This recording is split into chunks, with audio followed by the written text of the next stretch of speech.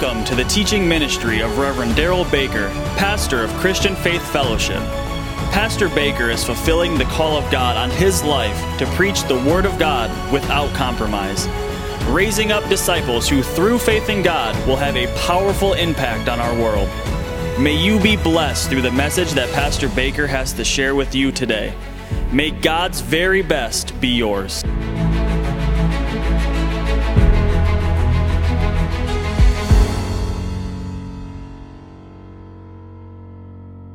Romans 12, come on.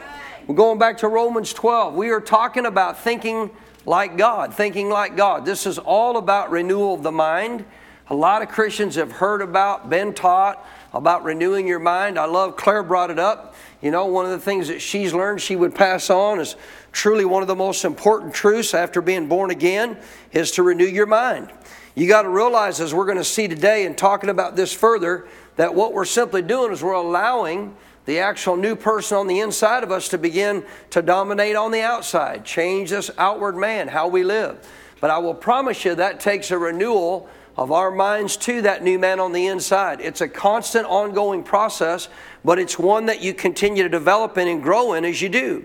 And you become more and more and more like God because you start thinking like God. You and I have been told clearly that we have the mind of Christ. In the New Testament, it actually refers to the fact that none of us have the right to tell God, obviously, what to do. It's not our position, but it goes on to say, but yet you have the mind of Christ. Meaning what? We can think like Him. And literally your thoughts, really, more than anything else you do in a daily context of life, your thoughts are what really control more of what actually your outcome in life is than anything else. What you think, you're going to begin to believe. What you believe, you're going to speak. And what you speak and believe with your heart will come to pass, as we've talked about many times. Revelation chapter 12. I'm going to go straight to verse 2 today. We've covered, Romans chapter 12. I'm going to go straight to verse 2 today. We've been looking at verses 1 and 2. I want to focus in on verse 2 today, what we've been talking about. Romans 12:2 says, and do not be conformed. Say, do not. Do not be conformed to what? This world. But be transformed by the renewing of your mind. Transformed how? By the renewing of your mind. That tells me and you that when we look at somebody who's in the world, doesn't know God, has not been born again, what they look like, how they live, what they sound like, the way they act, should not be how you and I look like, sound, or act. We should clearly be changed into the image of Christ in walking out what we now have as a child of God. But to do that takes a what? Mind renewal. The key actual words here in this verse of not being conformed to this world are transformed. How? By the renewing. Transformed by the renewing. Meaning, again, no transformation without a renewal of the mind. One translation says that you and I should look nothing like the world. It goes on to say, therefore, change the way you think. You and I are to change the way we think. Now, I've told you this already in a couple of previous sessions of this message. It's very important you think about what you think about. You ever thought about what you think about on a daily basis? Take time to do it. Think about what you think about. Because if I'm not thinking in line with God, who God says I am, guess what I'm not going to do? Walk out what God says I have as a child of God. I won't see that transformation take place. And the reality is, the more you get your mind renewed to the Word, and the more you think like God, the more you live like God, the more the world sees God. The reason the world has such a lack of seeing God today is because there's not a lot of believers that will take their time to renew their minds and be transformed into that new image on the inside. So again, do not be conformed to this world, but be transformed by the renewing of your mind. That, he goes on to say, that you may prove something. Prove what? What is the good and acceptable and perfect will of God. I like to say it this way from the Greek rendering. If you renew your mind, you're going to prove. Or in other words, become living proof of what is the good, acceptable, and perfect will of God. For you to become living proof of God, you got to have your mind renewed. So what are we really renewing our mind to? I'm going to tell you what. We're renewing our mind that actually we are now made in the image and likeness of God, to the new man on the inside. Who are you now? Who are you now? The moment you got born again, you changed. Like Grayson said, you're a spirit, you have a soul, you live in a body. You're not a body, you're not even a soul. A lot of people talk about saving souls. Well, your soul needs to be saved. We're going to talk about that today. But that's not talking about the real you. You're not a soul, mind, will, and emotions. You are a spirit. And that spirit was brought into existence by God. That spirit's going to live for eternity. A lot of people say, well, you know, you want to accept God because you want to live forever. No, you're going to live forever. It's just determined based on your beliefs and what you put your faith in as to where that's going to be. But the reality is you're a brand new being. The Bible says you're a new creation. I love this. The Word of God says, I've been crucified with Christ. Say it, I have been crucified with Christ.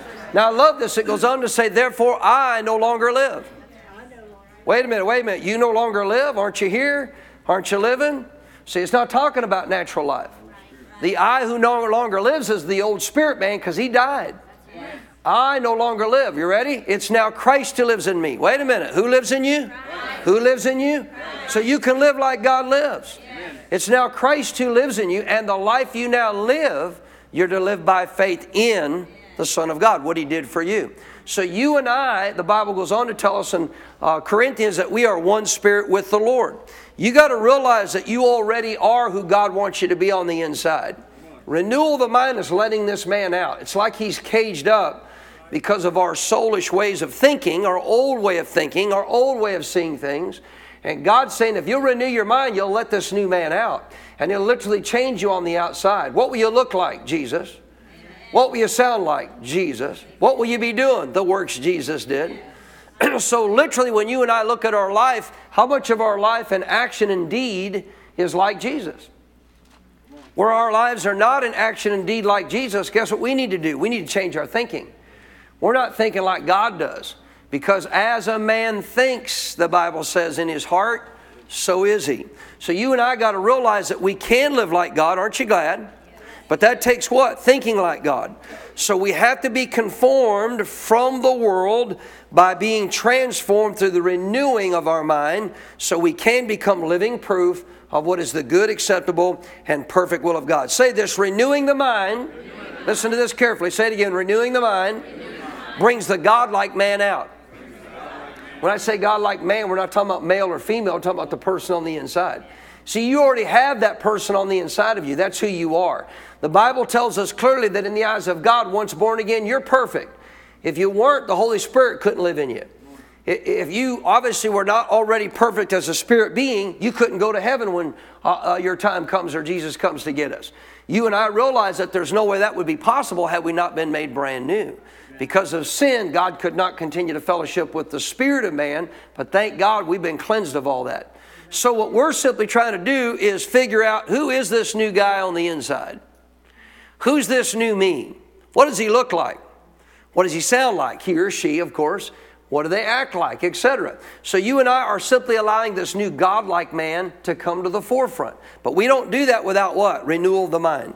Go to John 17. I want to go back to a prayer of Jesus's in the Gospels, in John 17.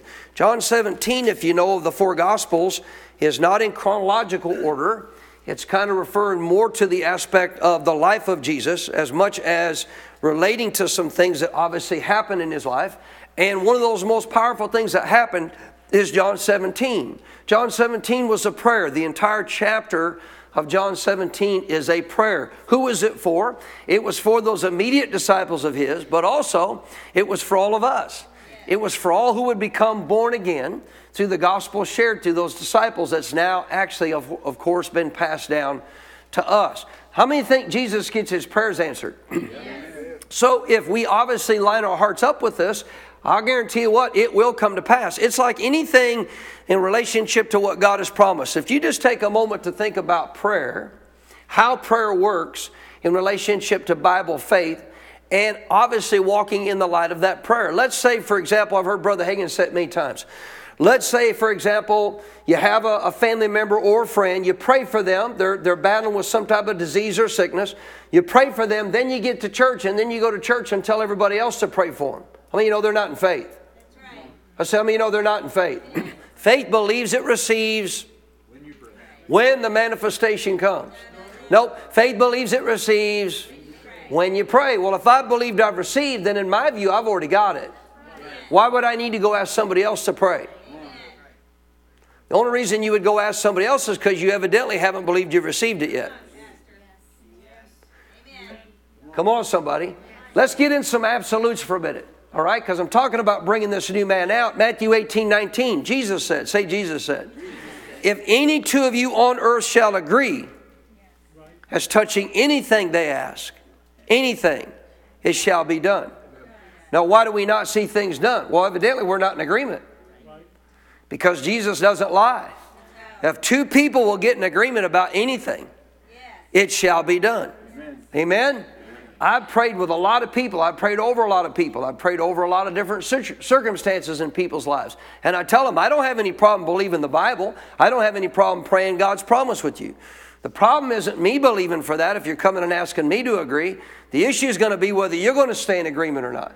Now, if you'll agree and we agree with God, obviously we're walking in light of what God said. It'll happen because Jesus said so. If it doesn't happen, one of us wasn't agreeing. Because if we're both agreeing to what the Bible said, then it'll happen. Why? Because God said so. Well, that's the same truth about what we're talking about renewing the mind. Can I walk like Jesus? Yeah, you can because God said so. Jesus said the works He did, you can do also. Notice Jesus' prayer in John 17 about the very fact that once we get born again, after He would die and be raised from the dead, notice what He actually prayed about us who would become born again. John 17:20, at the latter part of this prayer, Jesus said, I do not pray for these alone. Who these alone?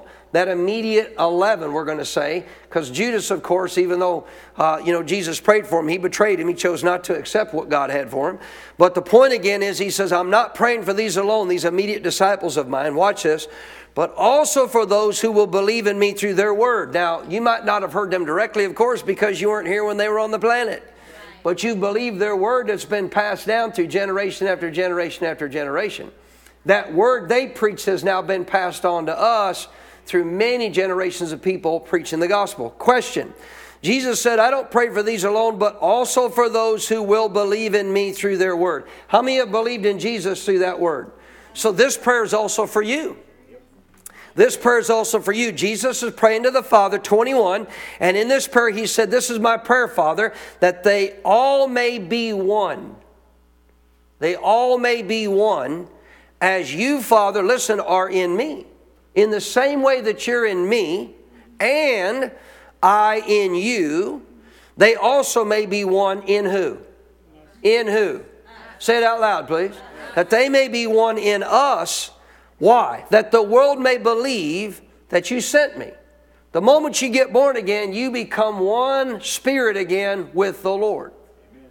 Everything God is, you are. Amen. Everything God is, you are. Or that prayer didn't get answered. I'll read it again. I pray that they all may be one. How many think His prayer got answered for those who put their faith in Him? Listen, here's something about the Bible. Let me back up for just a second. Let's rewind. Let's rewind the tape for a minute. Let me explain something. If God said something, it's truth. It's absolute. Whether you agree with it or not doesn't make any difference as to that being truth. Right? Think about all the people who say, well, I don't believe in going to church. Does that make going to church any less the truth? Nope. It just means you don't believe it. Do we go by what you believe? I hope not. Many do, right? Well, I don't believe in that tithing thing. Okay, you don't have to believe in tithing, but it doesn't make it any less truth. If God said it, it's the truth. It doesn't matter whether you believe it or not. So it doesn't matter whether you believe it or not. Now, I encourage you, if you'll get in agreement with God who said it's truth, you're going to get a whole lot more benefit out of life by agreeing with God than not agreeing with God. Right? How many of you know people say today, well, God doesn't heal everybody. Let me help you. God's already provided healing for everybody. Or Acts 10:38 is a lie. 1 Peter 2:24 is a lie. Matthew 8:17 is a lie. Isaiah 53:4 and 5 is a lie. By His stripes you were healed. Acts 10:38, how God anointed Jesus of Nazareth, who went about healing all. Right? He's the same yesterday, today, forever. He's still our physician. He still will heal all who come to Him in faith. When people say, I don't believe God heals everybody, all you got to do is look at Jesus. And to answer that question, just say, what person that came to Jesus for healing in faith Did He ever say, it's not my will to heal you? He never did. Well, that was Jesus. Jesus said, you've seen me, you've seen the Father. So realize you can say, I don't believe God heals everybody, but that don't mean He hasn't, because He has. It's just your belief, but it doesn't change the truth. See, a lot of people live by selective belief, or what I want to say is selective obedience. Selective obedience. Selective obedience is still disobedience. If you choose what parts of Scripture you want to obey, but other parts you don't, you're still in disobedience. You're not walking in the light of the spiritual law God has for you to experience what He has for your life. Correct? Yes, no, maybe. So listen carefully. This is what He said. It's an absolute. Because a part of understanding Scripture is I don't pick and choose what I believe. If God said it, that's it. If God said it, the argument's over. If God said it, listen, there's no reason for me to even allow my mind to begin to reason about that. You didn't hear me. If God said it, there's no longer any reason for there's no longer any reason for my mind to reason about that. God said it. If God said I'm more than a conqueror, I don't care how I feel. I don't care what I see. I don't care what I experience in life. God said I'm more than a conqueror. If you want to walk as more than a conqueror, you believe what God said. But see, when you get selective on obedience, you get selective on what you believe. Did you hear me? If you start getting selected on what you obey, you'll get selective on what you believe. Because you've got to take the absolute Word of God, the Word of God as absolute truth, period. I love a statement. It actually didn't come from Brother Hagin. I heard him say it many times. E.W. Kenyon, who knows where it originated from? God, I'm sure. E.W. Kenyon, who Brother Hagin gleaned a lot from, actually was one that he heard it from. If God said it, don't say this without meaning it. If God said it, I believe it. That settles it. See, it's not just enough for, well, God said it, that settles it. Well, it is settled. But do you believe it? See, you got to get to this place where if God said it, I believe it. God's speaking here. God's speaking here. Jesus said, I am praying, Father, that they all may be one. That they all, every believer, every person who receives the word that they have to share with them, that they all will become one. How? As you, Father, are in me and I in you. Meaning what? God's in you. You're one with God. Just like Jesus is one with the Father and the Father was one with God, guess who you're one with? You're one with God. You're one with Jesus. Come on, somebody. What are we trying to do? We're trying to bring that new you out. We're trying to get them to be the dominant one. So He prayed that you would know that you are one, just as the Father is one in Him and He one in the Father, that they also may be one in us. That the world would know what? That the world would then believe that you sent me. How would the world believe that God sent Jesus if we walk in oneness with Him? They're going to see Him. They're going to see Him. If you walk one as you are with the Father in this life, if you walk one with Jesus as you are in context to this life, as you are with Jesus in this life, in this world, guess what they're going to see? They're not going to see you. Preaching better already. You want a cow looking at the Newgate quote? You got to understand, if you walk one with Him in the earth, guess what they're going to see? They're going to see Him. That's why Jesus said, because I'm one with the Father, they're not seeing me, they're seeing the Father. Notice the next verse. You still with me? 22, and the glory, the manifest presence of God. Glory is His manifest presence. The glory which you gave me, I have what? You've already got it. A lot of people are waiting for it to fall on them. No, you've already got it. Renew your mind, you'll start walking in it. You're not walking in the manifest presence of God for one reason. If a believer is not walking in the manifest presence of God, there's one reason. There's only one reason. They haven't renewed their mind to let the new man out. Because they've already got it. I said they've already got it. He said again, verse 22, the glory which you gave me, Father, this is His prayer, I have given them. Say, I've got it. Why? That they may be one. That they may be one as we are one. Because if we walk in the manifest presence of God again, we're walking in oneness with God. Look at verse 23. I in them, and you in me. Tell your neighbor, he's in there now. I in them and you in me, that they may be made perfect in one. Perfect means complete. See, you lack completeness until you're born again. Our men are learning this in our study, The Total Man. God created you a three-part being. He wants that three-part being to function as one. And the problem is when the fall came, our spirit, having died, influenced our soul in the context of the ways of the old Adamic fallen nature, which has affected our bodies as well. But the moment you got born again, your spirit became brand new. New creation in Christ. That spirit is one with God. That spirit is one with the Father. That spirit is one with Jesus. That spirit of yours has the glory of God in it. But we have a problem, Houston. We have a problem. The soul is still thinking the way it did before you got born again. The soul is still thinking of yourself from the outer person. The soul is still thinking of yourself as somebody who is not who really God says you are, more than a conqueror or an overcomer. Your soul doesn't think that. Your soul thinks about all the experiences you've gone through life. Your soul thinks about all the stuff it's seen, all the stuff it's been taught, all the stuff it's been trained from the world's perspective. And your soul, if not renewed, will do what? It'll keep you from walking as a total being, total man. Because once you got born again, guess what you got? You got completeness. You were incomplete, not born again. You were incomplete because you no longer had a spirit made of God. You became complete when you got born again. Because now you got reunited with God. You were incomplete not being born again. Why? God wasn't in your life. It's not anything of this life that completes you. It's God that does. Amen. Now, I'm not into the hole in the heart thing, and if you want to speak that to other people, that's fine, but here's my point. You're not complete without God, but you're not walking complete unless you allow that new man to influence the soul and to do what? To dominate the body. So I got to renew the mind to let the new man out. I mean, I wish it was different than that that new man would just take control, but God didn't set it up that way on purpose. But you got to understand, that's why I've got to renew my mind. I got to let the new man out. Tell your neighbor, you need to let the new man out. Well, who's in the new man? God the Father's in there. Jesus the Son's in there. The glory of God's in there. The power of God's in there.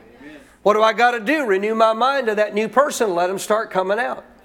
So he says clearly again in verse 23, I in them and you and me, that they may be made perfect or complete in one. They're now complete once again because they're one with you, Father. Wait a minute. Again, notice second time he states it. And the world may know. What is all this about? So the world will know. This isn't about you any longer. It's not about you. It's about the world. It's about reaching the world with our God. It's about our world knowing how good our God is. See, the moment you got born again, life was no longer to be lived about you. You know, when somebody tells me, well, I come to church, but I just don't get anything, I'm going to tell you why, because life's all about you. I guarantee you, if I can go sit in a Catholic church. If that priest will get up there and read from the Bible, I can get something from the Bible. I may not get something from his theology, his philosophy that's not biblical, but if he speaks the Word's got life in it. Amen. So when anybody says, well, I just can't receive anything anymore, I'm going to tell you why you don't receive anything anymore, because it's all about you. It's all about you getting what you want. It's all about you getting what you need to receive. If you think life's all about having everything in the way that you want it, all your own flavors and likes and dislikes, etc., I guarantee you what, there's things about God you're not going to like. You know God still disciplines His children? Book of Hebrews, New Testament. You know it ain't fun? You know the Bible says there's no discipline from the Heavenly Father that is actually enjoyable for the time. But it produces what? It produces fruit. It produces spiritual fruit. It produces what? God-like life. So you got to understand something. You and I got to realize as a child of God, that new man's already in there.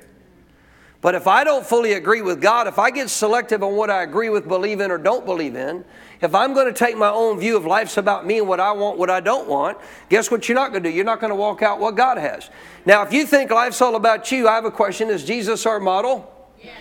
That's about half of you. Is Jesus our model? Yes. Guess what Jesus said when He came? I didn't come to be served. That's right. I'm not here for you to serve me. I'm here to serve you. I tell you, there's a powerful promise. If you learn to start living your life to serve others instead of you, You won't be as offended as easily. You won't get your feelings hurt so much. Jesus came with this servant attitude. I'm here to serve you. Guess why you couldn't offend him? Because I ain't here for me. I'm here for you. Here to help you. That's the heart of the Father. So this is all about the world knowing something. Again, verse 23, I am praying this, Father, that the world may know that you have sent me and have loved them as you have loved me. How's the world going to know that God loves them the same way that He loves Jesus? How are they going to know? They're going to have to see God in you. They're going to have to see God in you. When they see God in you, they're going to know, hey, guess what? God loves me as much as He loves Jesus. No different, no less. Can I get a better amen? So 2 times in these small amount of verses, He literally speaks again in verse 21 and in verse 23 that the world would know something. What is the world supposed to know? How good God is? What is the world supposed to know? How much God loves them? How are they going to know that? When you start renewing your mind to the oneness of who you are in God and let God shine. Start living out who you are. Start living out who you are. Did Jesus go to church? Did Jesus miss church? Not according to Luke 4:13. Luke 4:13 says, as his custom was, habit, routine, he was in the church, in the synagogue on the Sabbath day. His routine. You know why? It was his dad's house. I'm so fed up with Christians saying, I don't need to go to church. Well, you don't really think you need to, but you really do. Well, Jesus wouldn't make me go to church. No, He ain't going to make you do nothing. He wouldn't even make you get saved. But church is for your benefit in the sense that you're going to be able to develop who you are and then help others. Amen. Can I get a better amen? Amen? So Jesus clearly didn't go to church for Himself, did He? No, He went to church with people wanting to kill Him. Guess what nobody here wants to do today? As far as I know, guess what nobody here wants to do today? Nobody wants to kill you. But yet we ditch church all the time. Why? Because it's about us. It's not about God. It's not about serving the Lord. It's not about growing up in God more. It's about us, about what I got to do, about my lifestyle, what I need to be busy about. Sure gets quiet when you preach like this. It's like Dr. Summerall said. He said, you know, if the lake's more important to you on a Sunday, if the golf course is more important, if your bed's more important, on and on he went. He said, I will promise you, you're not being ruled by the new spirit life inside you.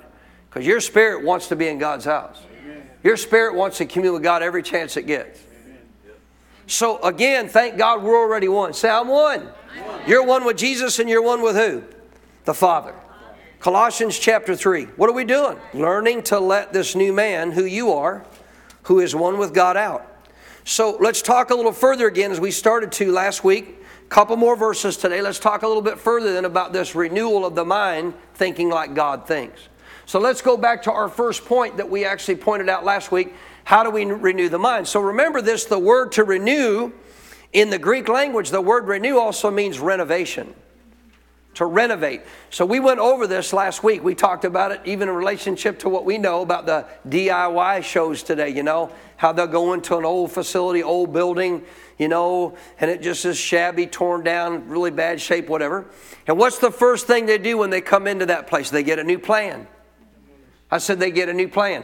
They draw out on paper a brand new plan. Okay, so this wall looks like this now, but here's what it's going to look like when we get done. This bathroom looks like this now, but here's what it's going to look like when we get done. So they go into something that's old, that needs upgrading, that needs renovation, and they recognize what's got to come out by what? By what needs to go in. You listening? They recognize what needs to come out. How? By what the new image is of what it's to become, what's to go in. A lot of Christians don't recognize what needs to come out of their life because they're not seeing the new image of who's on the inside. They're not seeing this picture of who's already on the inside of them, and that's what's supposed to come out. So I have to realize that in the place of that image, I'm going to see things that got to be what? Taken out. We call it in the days of what we live in, a DIY or you know, fixer-upper shows, whatever, they call it deconstruction. Meaning what? You got to tear out what's there so you can put new stuff in. A lot of Christians don't do this. And it's key because you got to understand, as we're going to talk about later, probably next week, some of these things you're trying to take out don't come out easy.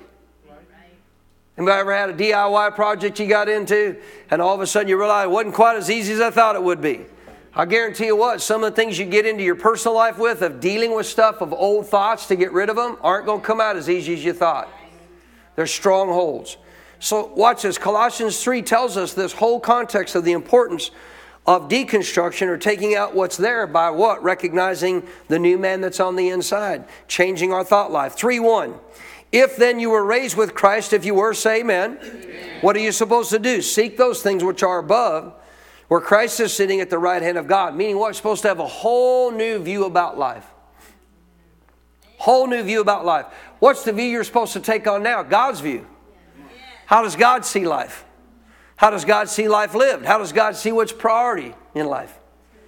Amen? Amen. Think about this. Any thought you have at all that brings about fear, any type of fear, and you respond to it and you react to it based on that fear, was not God's thought. That's right. And was not God's way.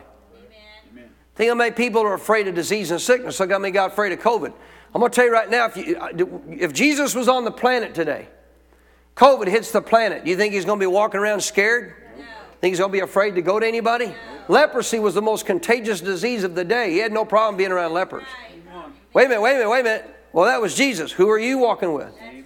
Who are you one with? Jesus. So you think like God, you'll live like God. Amen. You won't have to mask up and boot. I was so opposed to this stuff, number one, because scientifically it was a lie. Yes. Number two, I'm not afraid of it. Now, if you're afraid of it, you might need to protect yourself somewhere in the natural. But if you're not afraid of it, why do you need to protect yourself from something you're not afraid of? If you've been redeemed from it, think about this. Name a disease or name a sickness in the planet. Name one. I don't care. I don't mean like literally. Just think about it. Name one. Doesn't matter what it is. What if I can't find it in the Bible? The Bible says you've been redeemed from all the curse of the law. When you go to Deuteronomy 28:61, he lists a whole bunch of stuff in there before that are part of the curse of the law. The curse of the law literally means curses that would come to them for not living up according to the law. But understand those curses, the law wasn't the curse, it was what would come because of that. Right. But in those curses, he lists all kinds of disease and sicknesses. But even if you can't think of the context of your sickness and disease being found in the Bible, guess what he said in verse 61? And all sickness and all disease is not even listed in this book. Right. Is a part of the curse. Galatians 3:13 says you're redeemed from it. Amen. Why should I be afraid of any germ, any sickness, any disease? Amen. Do you literally think Jesus would have masked up, gloved up, went to the grocery store, bought groceries? I'm not faulting anybody. Please hear my heart. I'm trying to help every believer that's listening to me that may have gone through this to come up to a whole nother higher level of living. That you could you see him bringing those groceries home, washing them down and everything. I'm not faulting anybody that did that. I'm just telling you stuff that happened. Right. You listening? Seriously, people driving cars today, they're by themselves. They got a mask on in their car. There's nobody with them. Come on. What are you going to get? Right. There's nobody with you. That's right. And I'm just here to tell you, folks, that God himself would not live that way. Why would we? I'll tell you why. Because we don't know who we are. Amen. We need to change our way of thinking. See, God needs a people on this planet who's not afraid of the stuff on this planet. Amen. They're not afraid of the works of Satan. They're not afraid of the works of evil. If we're not afraid of them and people notice it, guess what they're seeing? They're seeing God. Because they're seeing the same way Jesus would have lived. They're seeing the same way of how God would live. There's not a thing on this planet God's afraid of. Why would we? Why would we be afraid of it?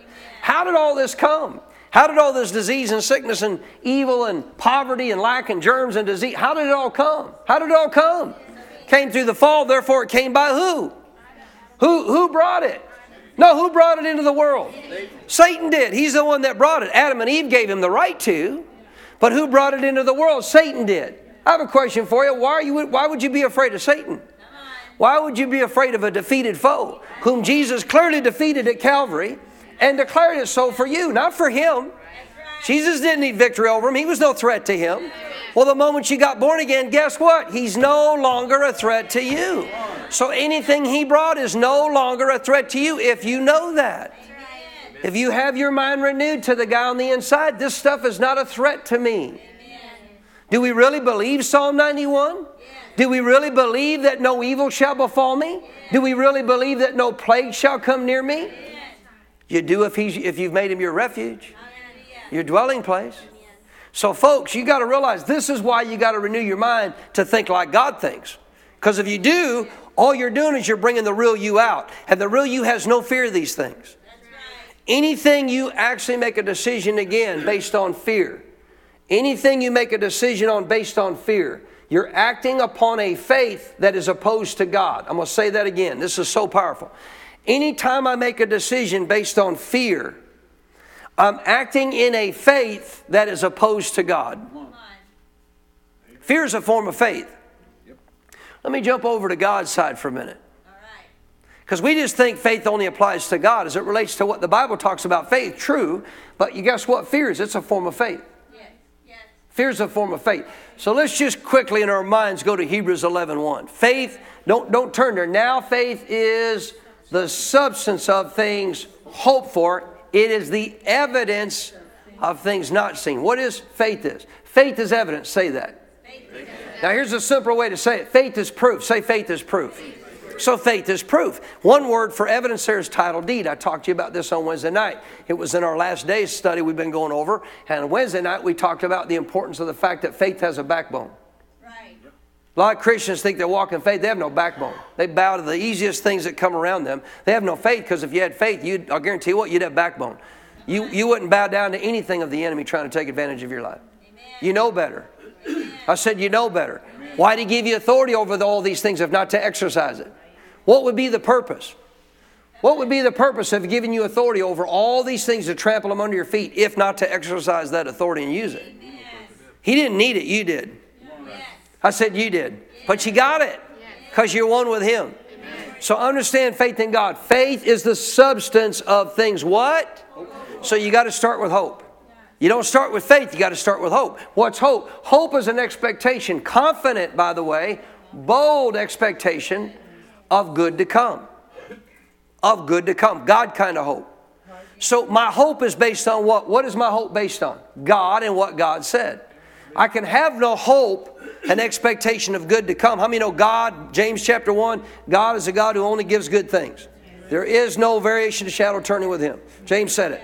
All good gifts come from the Father above. All good gifts. So realize all that's good comes from God. Say it again. All that's good comes from God. That doesn't mean everything good in your life is of God. Some things you might classify as good may not be from God. If they are good and the context came from God, you're going to find them in the Bible. Amen. So understand this. You and I got to know that from God all good things come. If we want to walk in what God has for us, we have to go to the Word of God to base our hope upon what He said we have a right to. Amen. When I see what God said I have a right to, guess what I now have? Hope. I can begin to build hope in God to say, guess what? That's His promise for me. That's what He wants for me. Can I get it with hope alone? No, I cannot. I now must replace that hope with something. I must replace that hope with something. I start with hope, but then I got to replace it with something. What do I replace it with? Faith. Because faith now becomes what? The substance of what I hoped for. So faith now takes the place of hope. Because faith says I got it. See, hope says I can have it. Faith then says I got it because God said it's already mine. Hope says I can have it because God said He paid the price for it. If I get faith in my heart, my faith now takes hold of it and I say, now what? I've got it. So faith has replaced the hope that you had. And it's now the substance of what you hope for. It is the title deed, the evidence of things not seen. What is faith based on? Word of God. What's this here then? According to Hebrews 11:1, this is the title deed. You may not see it in my life in the natural, but this says it's mine. And if this says it's mine and I believe it, all I got to do is start acting upon that word, believe that word, and speak that word. And guess what? I will see it come to pass because this is the title deed that says I'm not going to get it. It says I already have it. I have a title deed to my car. If I showed you the title deed to my car, you couldn't see my car. You could say, well, you don't have a car. Title deed says I do. Well, I don't see it. Don't matter. You don't see it. Title deed says I got it. It's legal. It says I own it, whether you believe it or not. This says I own it, whether you believe it or not. Don't matter what anybody else believes. Matter what you believe. You believe the title deed. Well, if you believe the title deed, you now have what? Faith. So understand the moment that you put faith in what God said you could hope for, and it replaces that hope, guess what faith does? It goes to work. The Bible calls it a spiritual law. It actually calls it a servant. So the moment you get in faith, and like Matt taught, you can't get in faith and get out of faith. You got to stay in faith. So the moment I get in faith, guess what faith does? Faith begins to draw to me. Listen, faith begins to draw to me what is mine. Faith goes to work to bring to pass what God said is mine. Are you listening? Well, fear does the same thing. It's just faith in reverse. It's faith in something other than what God said. You know what worry is? If you've never learned this, I taught it Wednesday night, you need to get it down. Guess what worry is? Hope. It's a form of hope. When you worry, when you start talking about stuff that hasn't happened yet, guess what? That's like you talking about what God promised that hasn't happened yet. But when you worry, you're talking about something that hasn't happened yet, but it ain't good, it's negative. And guess what worry is? It's a form of hope. You're expecting this to happen. You listening? There's no way I can pay my bills. You're expecting that to happen. You're putting hope in something that hasn't happened yet. You listening? When that bill comes due, I don't know how I'm going to pay it. I just don't know how I'm going to pay it. I don't see any way I'm going to pay it. You're actually putting hope in something that hasn't even happened yet. Because the bill hasn't come due yet. Well, you know, it's flu season. And I usually get the flu, so I'll probably get the flu. You're putting hope in something that hasn't even happened yet. You're putting hope in something that the devil wants to bring to pass in your life. And it causes you to begin to worry. The minute you get a little sniffle, there ain't no faith being released, there's worry being released. Well, there you go. And see, guess what? Actually attaches itself to worry, fear. Because the moment you start worrying, fear rises.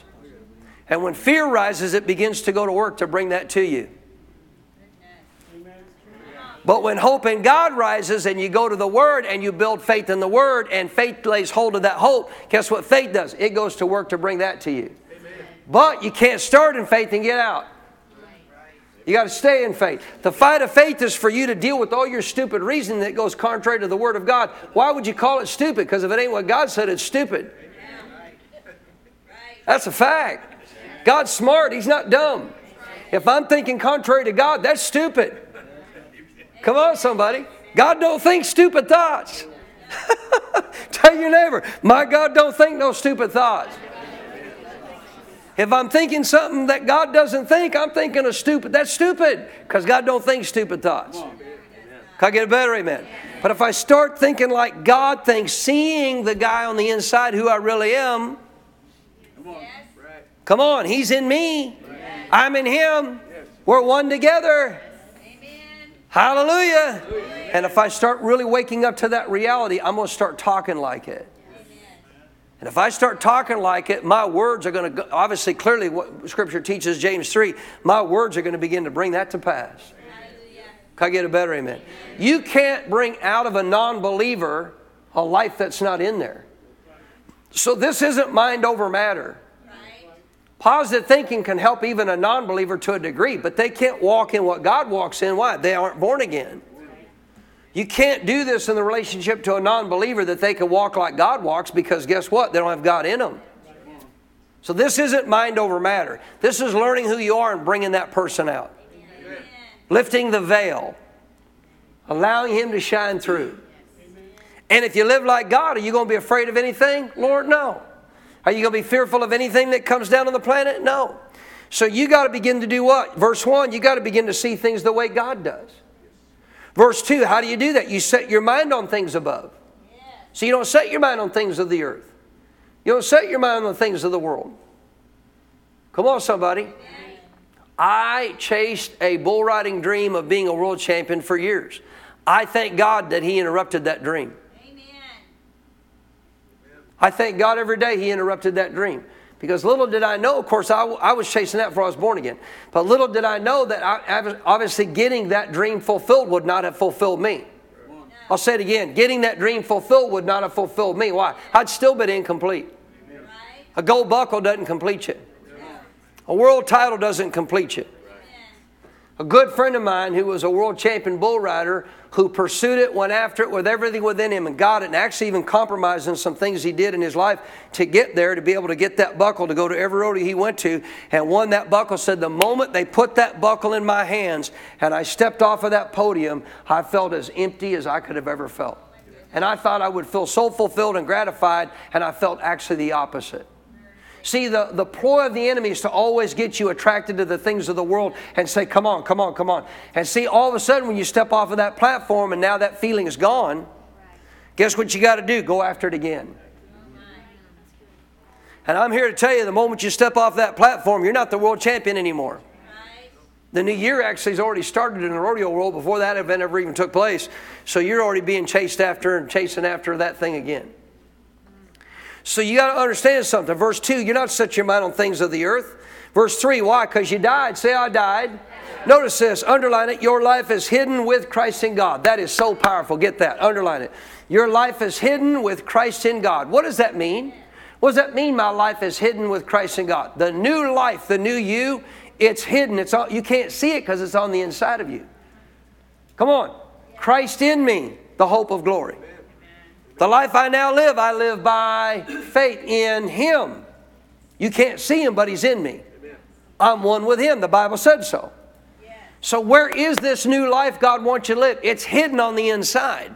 And what we're trying to do is get it unhidden. We're trying to get you to see it and bring it out. Can I get a better amen? Watch this, verse 4. When Christ, who is our life, appears, who's our life? Christ is. What is our life about? Him. When Christ, who is our life, appears, then we also will appear with Him, what? In glory. How about the rapture? When He comes back, when He appears, we're going to appear with Him in the same glory. Verse 5, therefore, what should we do until that time? Put to death your members.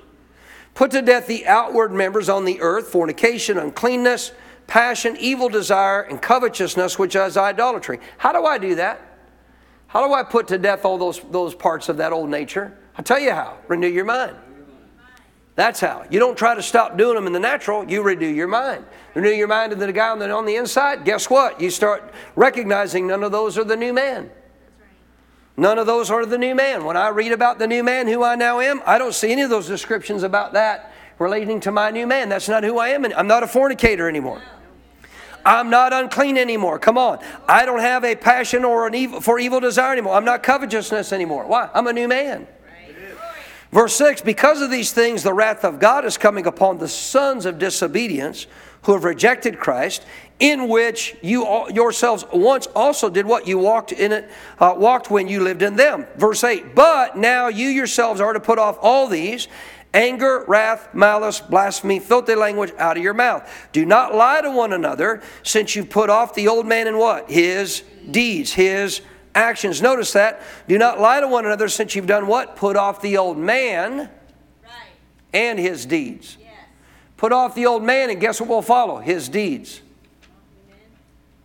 Because you're renovating. You start pulling off the old and you start putting up the new, and those old deeds go away. Yes. Glory. You listening? Yes. 10. And you've now put on what? The new man.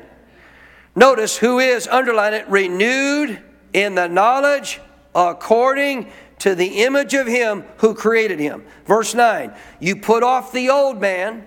Say, put off the old. So you got to do what? Number one, we already gave you this. Number one, you got to deconstruct, or do what? You got to get rid of the old way of thinking. But how do you do that? By looking, verse 10, to the new man, the image of Christ that's in you. You do this by becoming renewed to the knowledge according to the image of Him who created him. The image of God who created us, where there is neither Greek nor Jew, circumcised nor uncircumcised, barbarian, Scythian, slave nor free, but Christ is all in all. What's that mean?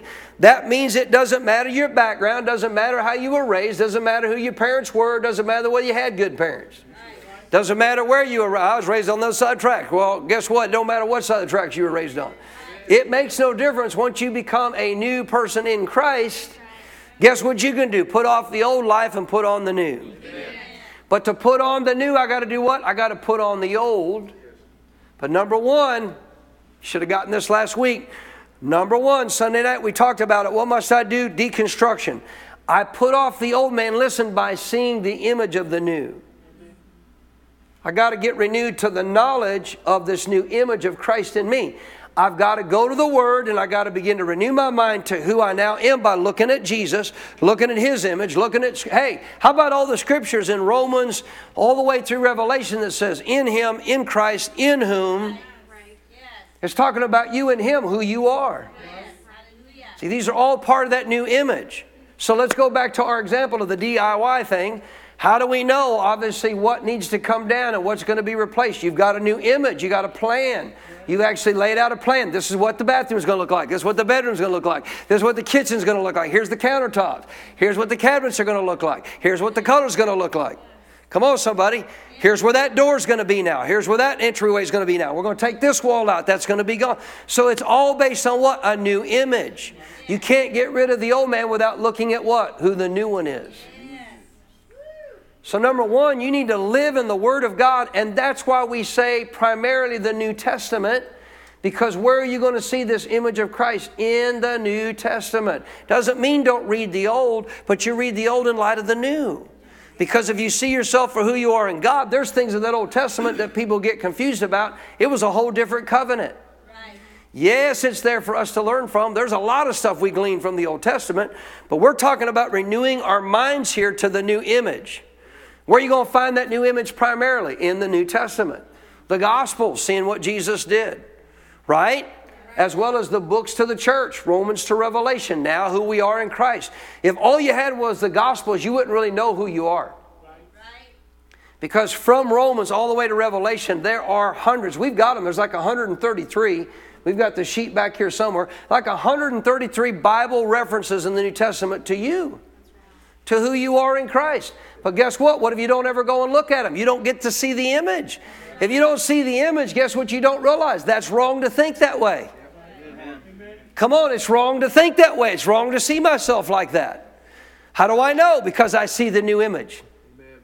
And if I see the new image, I realize that's not me. So one, you put off the old man how? By seeing the new image through the Word of God. Go to James 1. Don't worry, that wasn't all review. James chapter 1. Hallelujah. I said hallelujah. We get back in our last day survival guide study tonight. Guess what tonight's on? On fire for God. We need to be on fire for God. Amen. James chapter 1. So number one, for us to have our mind fully renewed, what must we do? We have to get rid of the old man by how? Seeing the new. Seeing the new. If you're not going to take time, listen, if you're going to sit here and let me preach to you about thinking like God and you won't take time to live in the Bible, don't think this is going to work. Because there's no way you're going to know who that new image is. That's right. But if you live in the Bible, you live in the New Testament, you learn about who you are in Christ, I'll guarantee you what. See, now when the devil comes along with these thoughts, how many of you understand this? Every thought you ever have about yourself, contrary to the Word of God, didn't come from you. The devil wants you to claim those thoughts because he wants to make you think that's you. You listening? Well, I'm a nobody. I'm worthless. Let me help you. That thought didn't come from you because you are a spirit made in the image and the likeness of God. Guess what your spirit never had a thought of? I'm a nobody. Guess what your spirit never had a thought of? I'm a failure. Your spirit never thought that. You know why? Because it's one with God. See, the devil wants to make you think that these are your thoughts because if he can get you to identify with them. But you got to realize a lot of people who battle with thoughts will tell you what they do because they don't know who they are. And therefore they accept these thoughts as who they are and they think they actually thought them. But you didn't. Now, it might have come out of your brain programmed in there, but guess where it ultimately came from? Satan. Wasn't your thought. You're a spirit. You're not a soul. You're not a brain. Come on, you're not a mind. You're not a will. You're not emotions. You don't realize how valuable these truths are to learn, and many churches never get to hear them. That ain't a credit to me. That's a credit to my spiritual fathers who have taught me well. But you got to understand this, and a lot of people don't get it. A lot of people battle with thoughts. I'm going to tell you why, because you don't realize they're not yours. Right. You didn't hear me? Listen carefully. A lot of people battle with thoughts, and I'll tell you why, because they think they're their thoughts. But they're not. If it doesn't go in line with the image of who you are, that thought didn't come from you. You're a spirit. It didn't come from you. That came from the devil. It might have been conditioned and still rotating around in your brain and something you got to get rid of. But that thought ain't ultimately yours. That's the devil's thought. And that's why you got to get rid of thoughts that aren't obviously in line with who you are. But you can't do that without knowing who God says you are. You can't do that without living in the Bible. How many know living in the Bible causes you to live like God? If you renew your mind to that image. Not a religion. Well, I know people living in the Bible didn't look nothing like God. That's because they didn't know who they were. They weren't studying it to know who they were. They were studying it to try to prove to everybody, look how holy I am. You don't prove how holy you are by what you do. You prove how holy you are by knowing who you are. Amen. If you know who you are, it's going to make you live a life set apart to God because you know who you are. When you recognize, guess what, I'm a spirit, and a spirit has nothing to do with looking at anything that I should not put my eyes on, then guess what I start doing? I turn away. Are you listening? When I start realizing that's not who I am, that's not what I look at, that's not what I listen to, that's not what I say, that's not what I do, because that's not the image of the new me on the inside. I'm serious. I wish I could somehow open you up to understand this. If you don't see who really is on the inside of you, you'll never transform your life on the outside. Everything you ever think about yourself that doesn't line up with the Bible didn't come from you. You should literally now recognize who the one is that's messing with you. All right, devil. See, listen. When a symptom tries to attack my body, last night symptoms try to attack my body, I said, no, you don't, devil. I said, let me tell you something. You're not the Lord over me. Disease is not the Lord over me. Sickness is not the Lord over me. Jesus is my Lord. He's my Lord. He's my physician. I don't accept these symptoms, and nor will I permit you to have them lord over me, because that's not who I am. I'm a child of God. I'm one with Jesus. I'm born again. I've been redeemed. My body's been healed. Now I command you to go in Jesus' name, because you're trespassing. This property belongs to God. It ain't yours. It's God's property.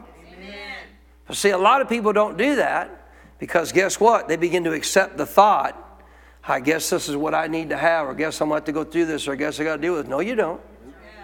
If that's not the image of what the Bible says. Tell somebody, not all the thoughts you think are yours. Whose thoughts do we want to think? God's thoughts. Right? James chapter 1, are you there? Verse 21. Therefore lay aside all filthiness and overflow of wickedness. This would just be the nature of that old fallen man. The old Adamic nature. Lay it aside. How do we do that? Here's how. By receiving with meekness the implanted word, which is able, underline this, to save your souls. The soul here is not the spirit. James is writing to believers. This is written to brethren. Verse 2, my brethren. Who's he writing to? Believers. He just told believers that you've got to receive the word to save your soul. Your soul's not saved. Delivered, in other words. Your soul's not delivered from wrong thoughts when you first get born again. You got to deliver it from wrong thoughts. You got to get delivered from thinking such stuff. You still with me? How do I lay aside filthiness and overflow of wickedness? I receive with meekness the implanted word, which is able. Say it's able. It doesn't mean it's automatic, because you got to do what? Receive the word with meekness. It is able. The word is able to do what? Save your soul. 22, but be doers of the word and not hearers only, deceiving who? Yourself. That would not be good. No. If you're deceiving yourself, Satan don't need any help. Are you listening? Now, your spirit's not deceiving yourself. The old nature is. The old you. There are two natures within you. But the real you is the spirit man. The old fleshly nature is not who you really are. It tries to convince you that is, but that's not true. Watch this. He says, verse 22, be doers of the word and not hearers only, deceiving yourselves. For if anyone, notice this, if anyone is a hearer of the word and not a doer, in other words, you've heard what God says about you. You've heard, therefore, what God says about how you should live in relationship to that person, but you don't do it. You don't do it. You don't go live in the Bible and renew your mind. You don't do what Scripture teaches, the basics of what you should do to start walking in that new man. Well, you're like this person, verse 23, who observes his natural face in a mirror. 24, but he observes himself and then he goes away and he forgets what kind of man he was. See, the reason a lot of Christians don't walk in who they are is because they're not doers of the word. They hear it preached, but they don't apply it. They don't apply renewing of the mind. They don't apply living in the Bible to find out who this new image is. Well, if you're not going to go find out who the new image is, guess what? You're going to walk away and forget who you were after this message. Are you still here? 25, but he who looks into the perfect law of liberty. The law of liberty is God's word, which is a law, and it liberates. Truth frees you. Doesn't put you in bondage. The law of liberty. He who looks into the law of liberty, what continues in it, and is not a forgetful hearer, but a doer of the work. It is a work to do. This one will be what? What will he be? What will he be? What will he be? Now, we make the confession before we preach the word, I'm a doer of the word, therefore I'm blessed. Well, God said so. What if I'm not a doer of the word? You're not going to walk in the kind of blessed life God has for you, even though it's already been provided. Now, I'm out of time, but I got to get this second point across to you. I'm giving you keys of how to renew your mind. Number 2 is found over here in verse 21. So the first thing we ought to do is get this new image on the inside. How do we get the new image on the inside? Number 2, you got to receive the word when you come to it with meekness. So let me say it this way. You must receive the word with absolute humility. Now, a lot of people still misunderstand what that means. I'll get more on this again next Sunday as we'll go back into our last day's study tonight, but I want you to get this. You've got to receive the word of God with what? With meekness. Meekness is powerful. Meekness is not a weakness. Meekness has no weakness to it. Matter of fact, meekness is a word that refers to a form of powerful living. Meekness, this is a definition of it, does not exalt oneself nor belittle because it's not occupied with self at all. That's true humility. I'm going to say it again. Meekness does not exalt itself nor does it belittle. You listening? Meekness doesn't exalt itself nor belittle because it's not occupied with what? Self at all. When I come to the Word of God, I'm not occupied with self. What am I occupied with? The image of Christ. Seeing who Christ is, who I'm one with. You listening? If I do, I'm going to see me. So what does meekness do? It doesn't exalt itself above who God says you are, but it don't put yourself down below who God says you are. What does meekness do? It accepts who God says I am. Period. Because I'm not focused on me, I'm focused on who He says I am. Therefore, I'm focused on Him. If I'm focused on Him, I'm accepting who He says I am. That's a powerful thing for my life. If I'm focused on me, not who He says I am. If I'm not focused on God when I come to learn and receive the image that He has for me. If I'm not focused on God, if I'm focused on me, guess what? I'm not going to agree with everything the Bible says. That's true. That's good. I'm not going to receive it with meekness. If I'm focused on me, the actual context of that, meaning the old nature, the old man, when I see what the Bible says about me and I'm focused on me, I'm going to say, well, that ain't me. You're not receiving the word with meekness. Guess what it won't do? It won't renew your mind.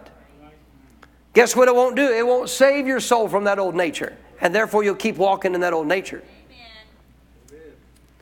Next Sunday I'll focus on this, but I want you to get this. Meekness means I accept God's word for what He says, period. So that actually has a twofold application. One, I accept who He says I am. I don't care what I think.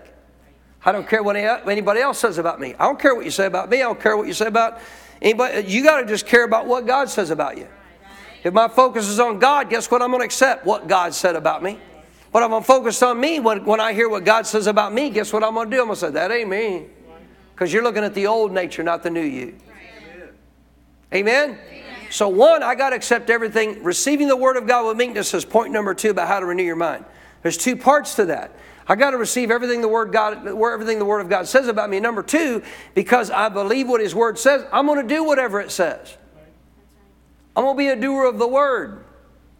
Because if God said it, that's an absolute. I'm not going to in any way try to reason it out, try to think I don't have to do that, or I don't need to live that way, or I'm going to live contrary to that, or I'm going to do something else or do my own thing. All you're going to do is hurt your life. Because you're not going to walk in the new you. I have more time to spend on this next Sunday. But you've got to learn to receive the Word with meekness. Meaning what? I don't exalt myself above the Word. I'm not saying I'm somebody who God doesn't say I am. Well, let me tell you who I am, man. I'm the great apostle. God doesn't say you're some great apostle. God says you're a servant of God. Come on, somebody. I agree with Brother Summerall. It's sad when all these people start taking titles. Now, to claim your calling is to be obedient, to acknowledge what God called you to do. God did actually give a fivefold ministry calling to some people: apostles, prophets, evangelists, pastors, teachers, right? So obviously, if I'm going to walk in that calling, I got to acknowledge God called me to that, and I got to have leadership that knows that as well. But then all of a sudden we start going and putting all these titles. Well, I'm Bishop so-and-so. Where did Paul or any of the disciples ever say I'm Bishop so-and-so? Are you saying everybody claims they're a bishop? As many of these people, all of a sudden they start exalting themselves above everybody else because they start putting titles on themselves that the Bible didn't give you. There's no bishop title. The Bible talks about living like a... But if you look at the word bishop, it means an overseer, one who lives as an example to others. That's what it means, right? The only context of what I'm supposed to receive in fivefold ministry's acknowledgement by God is, am I an apostle and do other leaders know it? If I am, I'm going to fulfill my call. I'm going to be obedient to that call. If I don't know I'm an apostle, how would I know what to fulfill? Right? If I don't know I'm an evangelist and I have leadership that would confirm that with me and let me know that's true, and that I have to acknowledge that I am an evangelist, or how would I fill my call as an evangelist? Or a pastor, or a teacher, or a prophet. So understand, we're not talking about, there's a lot of people running around, I'm prophet so-and-so, prophet of so-and-so. First of all, you don't have to run around and tell everybody what you are. Right? Just go fulfill your call. Just go do what God called you to do. But when people start taking titles, I like Brother Hagin said, there's nothing wrong with saying, you know, in the context of acknowledging study and development. But, you know, even Pastor Barclay, he doesn't go around and say, I'm Dr. Mark T. Barclay. You know what he says? I'm Mark Barclay. Yes. I am a prophet, and I am a pastor called to this generation to speak God's word and to enlighten people to the truth. Amen. Nothing wrong with that. But you don't run around, oh, I'm Dr. Mark T. Barclay. Who do you think you're talking to? You don't do that. I guarantee a lot of these people will go around claiming all the doctors. I like what Brother Hagin said. If you know, these people say this stuff and always focused on their titles and not really walking out who they are in Christ, just the title. If you look at the end of their context of their name, they'll put somewhere on their documentation like PhD, right? I have a PhD in theology or whatever. You can't find that on any of Pastor Barclay's literature information. I like what Brother Hagin said. He said, for some of these people, I think it means post-hole digger. Because that's about how smart they are. Nothing wrong with post-hole diggers, but you know what I'm talking about? That they think there's somebody really smart. You have to be really smart to dig a post hole. Got to be strong. Have some stamina. I've dug some post holes. Let me help you. Joshua's helped me dig some post holes. We dug two with, you know, out on the property to put a sign up with one of those powered things, you know, the two of us holding on to that. My gosh, it's like grabbing a hold of a bull by the horns, you know. He got him on one side and I got him on the other. You know, we've dug some post holes. So I'm just here to help you understand something. We don't take titles. We don't exalt ourselves above who God says we are. But don't demean yourself. Most Christians don't exalt themselves. They demean themselves. They talk down themselves. They talk belittling of themselves. Well, guess what you're really doing? You're talking belittling of God because you're one with Him. You're not doing it intentionally, but you are, because guess what? You're one spirit with the Lord. Say, I got to receive the Word of God with meekness. If you don't receive it with meekness, guess what you're not going to do? You're not going to get to see that new image. You're not going to see your soul saved. You're not going to see your life change and transform because your mind really won't be renewed. Any amens on that? Praise God. Well, let's close up shop this morning. Praise the Lord.